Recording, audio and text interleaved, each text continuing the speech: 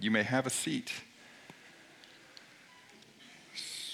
So, we are in the last week of a series called His Heart that we have been doing all fall. We have been looking at Jesus' heart, and we've been basing it off this book called Gentle and Lowly by Ray Ortlund, in which he points out that the only time that the Bible explicitly talks about Jesus' heart is just in one verse. And so we should pay attention to how Jesus describes his own heart in that one verse. And so all the messages we've been doing have been based off of that and then been adding to what else do we learn about God's heart through the Bible. And so let's start with just reading that verse. Let's read the passage, that part where Jesus is explaining a lot of things, but including he specifically talks about his own heart. Matthew 11, verses 28 through 30 say, "Come," Jesus is talking, "Come to me, all you who are weary and burdened, and I will give you rest. Take my yoke upon you and learn from me, for I am gentle and humble in heart, and you will find rest for your souls, for my yoke is easy and my burden is light." Jesus, talking to people who are weary and burdened, says, hey, come to me. Come to me. I am gentle and humble in heart. To people who are weary and burdened, hey, come to me, learn from me. Evidently, yoke has this idea of kindness in it that we miss in our translation, but he is full of kindness. Receive my kindness and learn from me because I'm gentle and humble in heart. The heart is the very center of who we are. It's what defines us. It's what naturally comes out of us. And Jesus says, you know what naturally comes out of me? You know what naturally flows from me is gentleness and humbleness. He is the King of Kings. He is the Lord of Lords. He is God Almighty. He is huge. And he says, I will come all the way down because I am gentle and humble in heart. I am compassionate and gracious, slow to anger, abounding in love. I am not unable to sympathize with your weaknesses. I went through them in every way, just like you, but I was without sin. Anyone who comes to me, I will never drive them away. I will be your advocate. I will be your friend. I will be with you in the hard times and even take bad things and bring some sort of good out of them. I don't think like people naturally think. I am patient. I am quick to forgive. I am rich in mercy. I will forgive and forgive and forgive. This is who I am, the center of who I am. And so for the last sermon today, we look at John 13, verse 1. And this passage, Jesus is just about to be betrayed, to be wrongly accused, to be wrongly condemned, to be made fun of, beaten, tortured, and executed. All of that is happening in the next 24 hours. And this is what it says in John 13:1. It says, it was just before the Passover festival. Jesus knew that the hour had come for him to leave this world and go to the Father. Having loved his own who were in the world, he loved them to the end. Jesus loved them to the end. That's the phrase I want us to camp on for a few minutes today. He loved us to the end. He loved his followers to the end. What does that mean? One of the things that means when we look at other parts of the Bible that talk about Jesus is we know he loved with a consistency. He didn't love for a while and not love for a while. Again, one of the things that we tend to do, probably at a subconscious level, is we tend to think that God's love is like the love we experience from each other. And so if it's like the love we experience from each other, then we can't always count on it, if we're honest. Right? We can't always count on it because it's not consistent. So I'm a parent. I try to be a kind parent. I try to be a patient parent. I'm a pastor parent. I'm trying to do this, okay? And sometimes, by God's grace, I succeed. Something happens in the evening at the dinner table. Something gets spilled. Even though they were goofing around, you know what? I'll help you. Let's clean this up. It's okay. And people are little rile. When they're younger, they're little. And hey, you're just tired. It's okay. It's okay. I'm going to pray with you. You know, I do things like that. Sometimes when my parenting is coming through, maybe one of my mother-in-laws is around in the house, and I'll just walk around thinking like, yep, I bet they're pretty glad I'm their son-in-law. I'm glad they married their daughter because look at me because I did it so well. And then I'll wake up in the next morning, and I won't have slept well, and I'll think about all the things I got to do today, and I'm totally stressed out. And I'm just frustrated already as my day's going. I'm thinking we're late, we're running out of time. I'm trying to get some food made, and one of the kids will say, hey, Dad, could you get me some milk? I think you can get your own milk. I think you have the ability to get up and get your milk. You don't have to ask me to do everything. You can get your own milk. Okay. Like, that could be like from one night to the next morning. And I think we experience this with our teachers, our coaches, our bosses, our co-workers. We experience this kind of thing. Maybe our spouses. You ever have this where you just have this thought of like, I don't know how I could love this person anymore. I would do anything for them. And then within 2 hours, you're like, I don't know if I can live with this person. I just don't know. Like, whew. Maybe I'll deal with it. We experience this. We experience this, and then we think, that's probably what he's like. That's probably what he's like. And maybe at the beginning, maybe when, I didn't know much better, and all of a sudden I decided I was going to take faith seriously, and I'm going to, yes, I'm sorry for what I've done, and I'm going to live for you now, Jesus. Maybe then I could see that he was like, great, and he brings me in, and he really does love me that way. But, now that I've been at this for a while, and I know better, and I've told him I was going to do it, and I'm still the way I am, he's got to be like mildly disappointed with me. Because that's how I think about myself. But his heart is just this ever-flowing source of love and goodness and grace. It's just constantly coming all the way to the end. He loves us all the way to the end. And how does he show us that he loves us all the way to the end? Well, if you look at this very passage, he knows. It says he knows what's coming. He knows who he is, he knows who he's from, and he knows what's coming. He knows all of that, and he still loves us all the way to the end. He still went through it all. There's a passage that's been in my mind this week, so I'm going to go to it now. It's from Hebrews chapter 12, verses 2 and 3. And the end of verse 1, it starts, and let us run with perseverance the race marked out for us, fixing our eyes on Jesus, the pioneer and perfecter of faith. For the joy set before him, he endured the cross, scorning its shame, and sat down at the right hand of the throne of God. Consider him who endured such opposition from sinners, so that you will not grow weary and lose heart. We consider him and what he did. We consider his heart so that we don't lose heart. Now, one of the things that Dane Ortland points out is that of all the things that Jesus is going to experience, like getting betrayed and getting abandoned and having excruciating physical pain and knowing you are going to die and you are going to die suffering and you're about to do that, knowing all of that, he said, is not the biggest deal of what Jesus did all the way to the end. He said, and he's drawing from theologians across centuries, he said the biggest thing was that Jesus knew he was going to experience the abandonment of God. He was going to experience hell itself. That everything everyone else deserved was all going to get placed on him. The wrath of God is really just God's complete absence. We say we don't want anything to do with God, we don't want you to be part of our life, then what that is hell.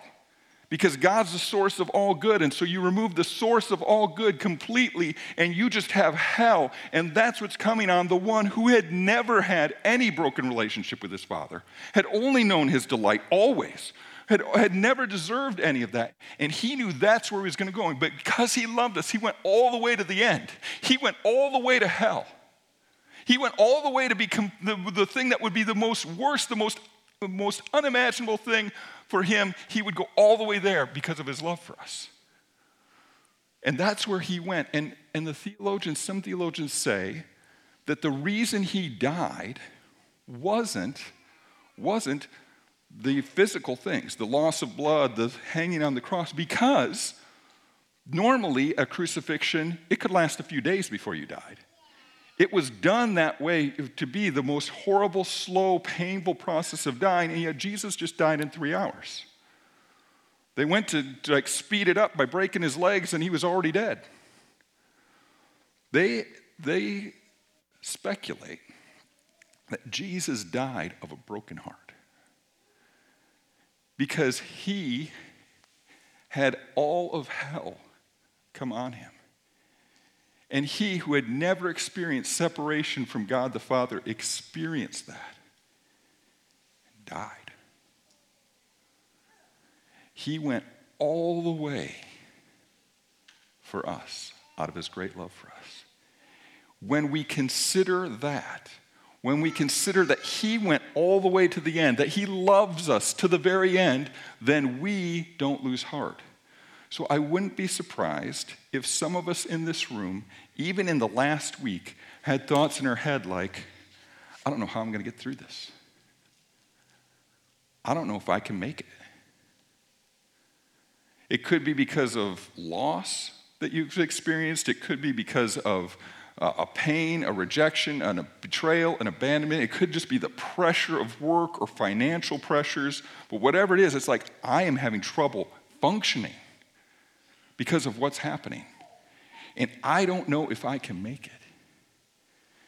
And we should consider him who had all of that and way worse, who had his heart broken to the depths, but he went all the way through the end. And if he's going to go all the way through to the end for us, he will go all the way to the end with you. He will see you through the difficulty, the pain, the place of not knowing what to do or not feeling like you can function or not emotionally being, and he will go all the way through. He will be with you all the way to the end. All the way to the end. That's how we don't lose heart. We know he went all the way through to the end in sort of the big picture way so that we can have a relationship with God, but we also know he will be with you all the way to the end. Which leads me to one last verse I wanted to look at from Ephesians. Now, it's Ephesians 2, and we talked about this a couple weeks ago. We talked about the first 6 verses. And how in Ephesians 2, 1 through 3, it says that we, all of us, were dead in our sins. Dead in what we do wrong. Dead in missing the mark of Jesus. Dead in looking to ourselves rather than looking to God. We were dead. And we were justified to experience the wrath of God, to experience separation from God. That is where we were, chapter 2, verses 1 through 3. And then in verses 5 and 6, it says, but God made us alive again through Jesus Christ. Spiritually, we become alive again. Spiritually, we have a connection with God, and not just were we made alive again, not were we just saved by grace, but we were raised up with him in the heavenly realms. All of that is true by the grace of Jesus. So verses 1 through 3 say, this is what you were dead, and verses 5 and 6 say, this is what you are, you're spiritually alive because of what Jesus did for you. And in verse 4, it says why? It says because God, well, actually bring it up because I don't have it memorized anymore. But because of his great love for us, God who is rich in mercy, willing to forgive and forgive and forgive, love and love and love. It's not a love that's like, well, what mood am I in? Or do I have enough time for you right now? Or how am I feeling? Or what have you done for me? It's just a source of love that just keeps coming. He's rich. He's loaded with love and mercy. No matter what we've done, no matter how unworthy we feel, he is just loaded with riches of mercy. Then, one more verse. Here it is, verse 7. After he saved us, he made us alive, he raised us to the heavenly realms, verses 5 and 6, in order that in the coming ages he might show the incomparable riches of his grace, expressed in his kindness to us in Christ Jesus. his incomparable riches of grace. He made us alive so he can keep showing us all kinds of good things. He can keep expressing his heart for us. He can keep showering us with kindness in the ages to come, like forever and ever. It's like Jesus would love us to the end, and he will love us without end. Like he will just keep loving us. In fact, that's what he's excited about. For the joy set before him, he endured the cross. He endured the cross because he knew this is what they'll all get.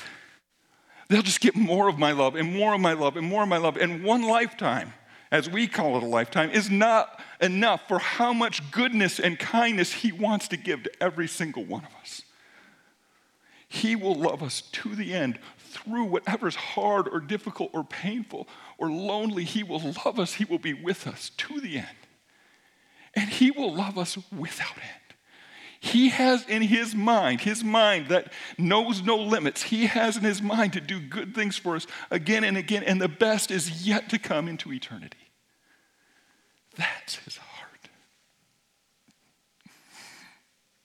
And we don't think of him like that. And we don't think of ourselves as recipients of that very often because, you know what, like I'm just not that good. I'm just not that spiritual or whatever. No, he is gentle and lowly, and he came all the way down so he could keep giving us that.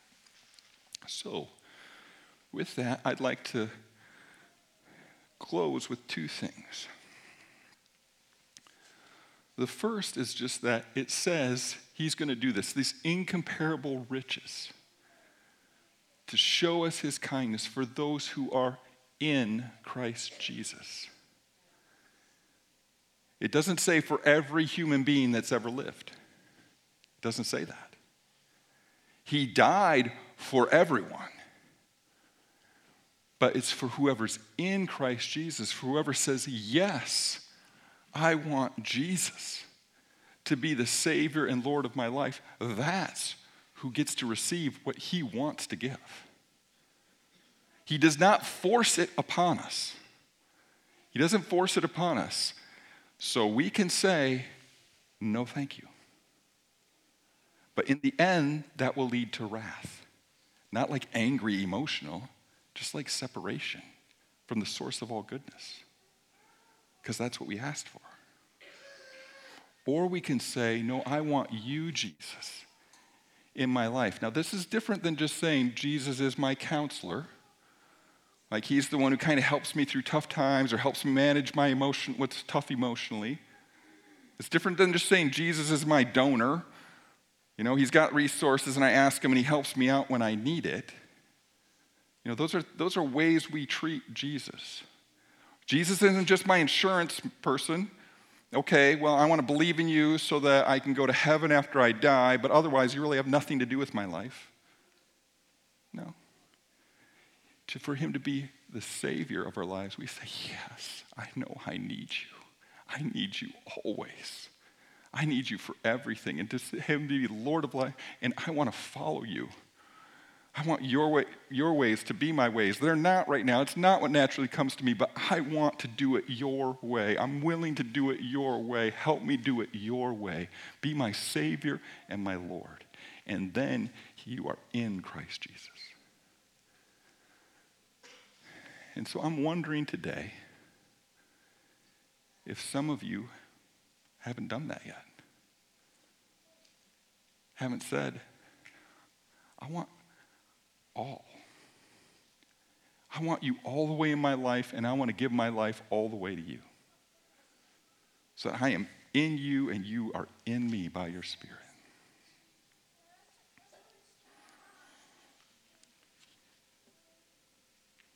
And I think, I wasn't going to do this, but I think what I'm going to do is if during this, maybe today is the first time, or maybe it's through this series, you have come to that realization, I'm going to ask in a moment for you to stand. I'm going to pray over you. There is no pressure. If you don't want to, you don't have to. If nobody does, does that, my feelings won't be hurt.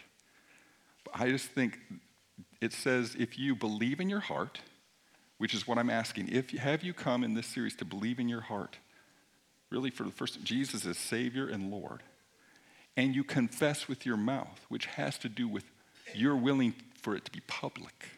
That's why the standing. Then you will be saved. So, give a moment. If anyone wants to stand, they may, and I'll pray over them. We'll just wait. We'll give a few moments.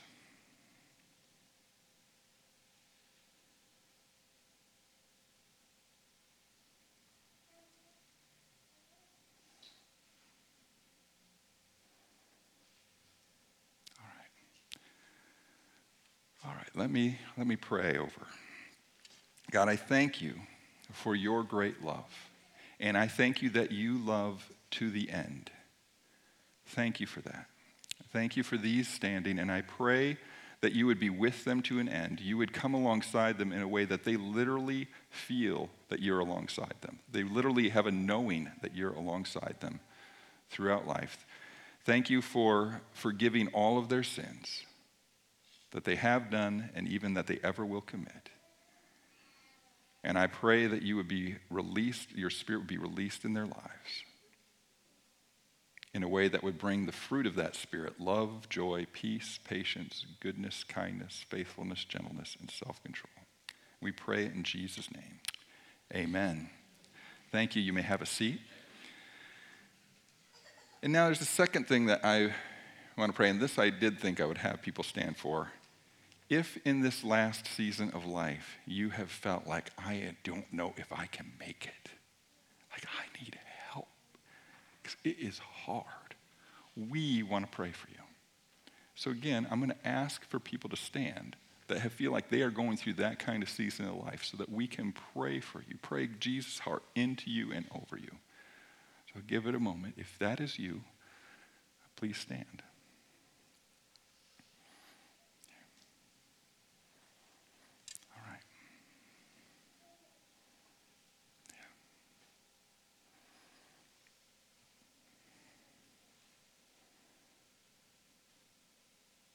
Let's pray. Let's pray. God, I pray for those who are standing because of loss of a loved one or a job or a relationship, some sort of loss. And I pray, first I thank you that you weep with them, that you are not a God whose heart is unaffected, but you weep with them in their grief. You grieve with them. And I pray that you would come into that space where there is loss, and you would fill it with your love, and you would fill it with your peace, and you would fill it with your hope. And I pray for those who are standing where it might not be as much loss as it is much like too much in their life. Too many feelings of responsibilities or too much pain or suffering or dying, too many things coming where it feels like it's hard to move forward. And I pray for you to come in, and like it says in Matthew 11, your yoke is easy, your burden is light. I pray you would come and step in and shoulder some of the load. Shoulder some of the load. Make a way each and every day where it seems like there's too much. I pray that you'd make a way. And I pray for those who it might have to do with sickness, with fear or anxiety, with what they're battling through. I pray for your healing to come into bodies in the name of Jesus. I pray for medications to work. I pray for pain to diminish. I pray for emotional strength to be given. I pray that you would give things out of all your resources. I pray that you would give them. And whatever I haven't mentioned, but you know in your heart, I pray you release, Jesus. You know their hearts. You know what they're going through. I pray you release everything that's needed. Lord, would you lift the things that are so heavy off of them? Would you bring peace to where their minds are swirling? And I pray this even for those who didn't stand but could have stood. Would you lift things off of people that feel so heavy they aren't sure if they're going to make it? And would you bring peace to swirling minds? And would you bring help? Would you send resources from heaven to help in every area of life, moving in people's hearts to come alongside, surprise gifts, surprise encouragement? Would you move in all sorts of ways to show that you are real, that you're with them, and that you will love them to the end? We thank you for your heart. God, we thank you that you love us, that you'll never leave us, you'll never forsake us. Thank you.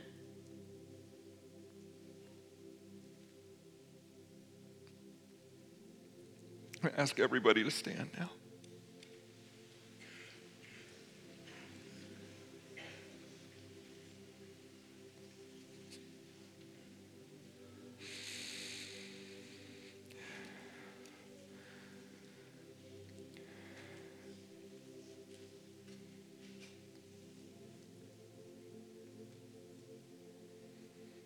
You love us and you will love us to the end. You love us and you will love us without end. You went to the greatest lengths imaginable to demonstrate that to us, that you love us, that you'll love us to the end, that you love us and you will love us without end. God, put that in our hearts. Put it into the parts of us that reject it, that don't believe it. Would you put it there? Put it there for when we really need it, for what lies ahead in our lives. Put it in our hearts how much you love us. Heal the parts of our hearts where it seemed like you weren't there, or you didn't see, or you didn't stop it, or you didn't help us. Put it in our hearts that you love us.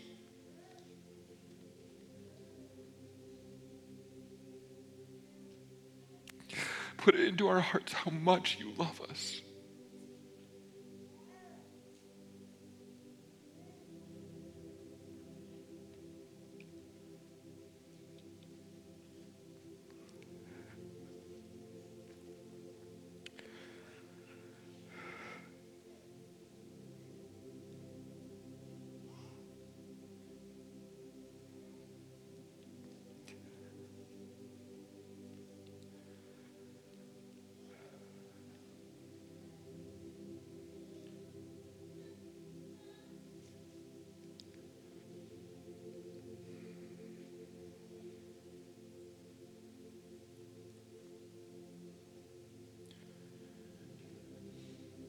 As we sing this song about you and to you, would you keep putting it in our hearts?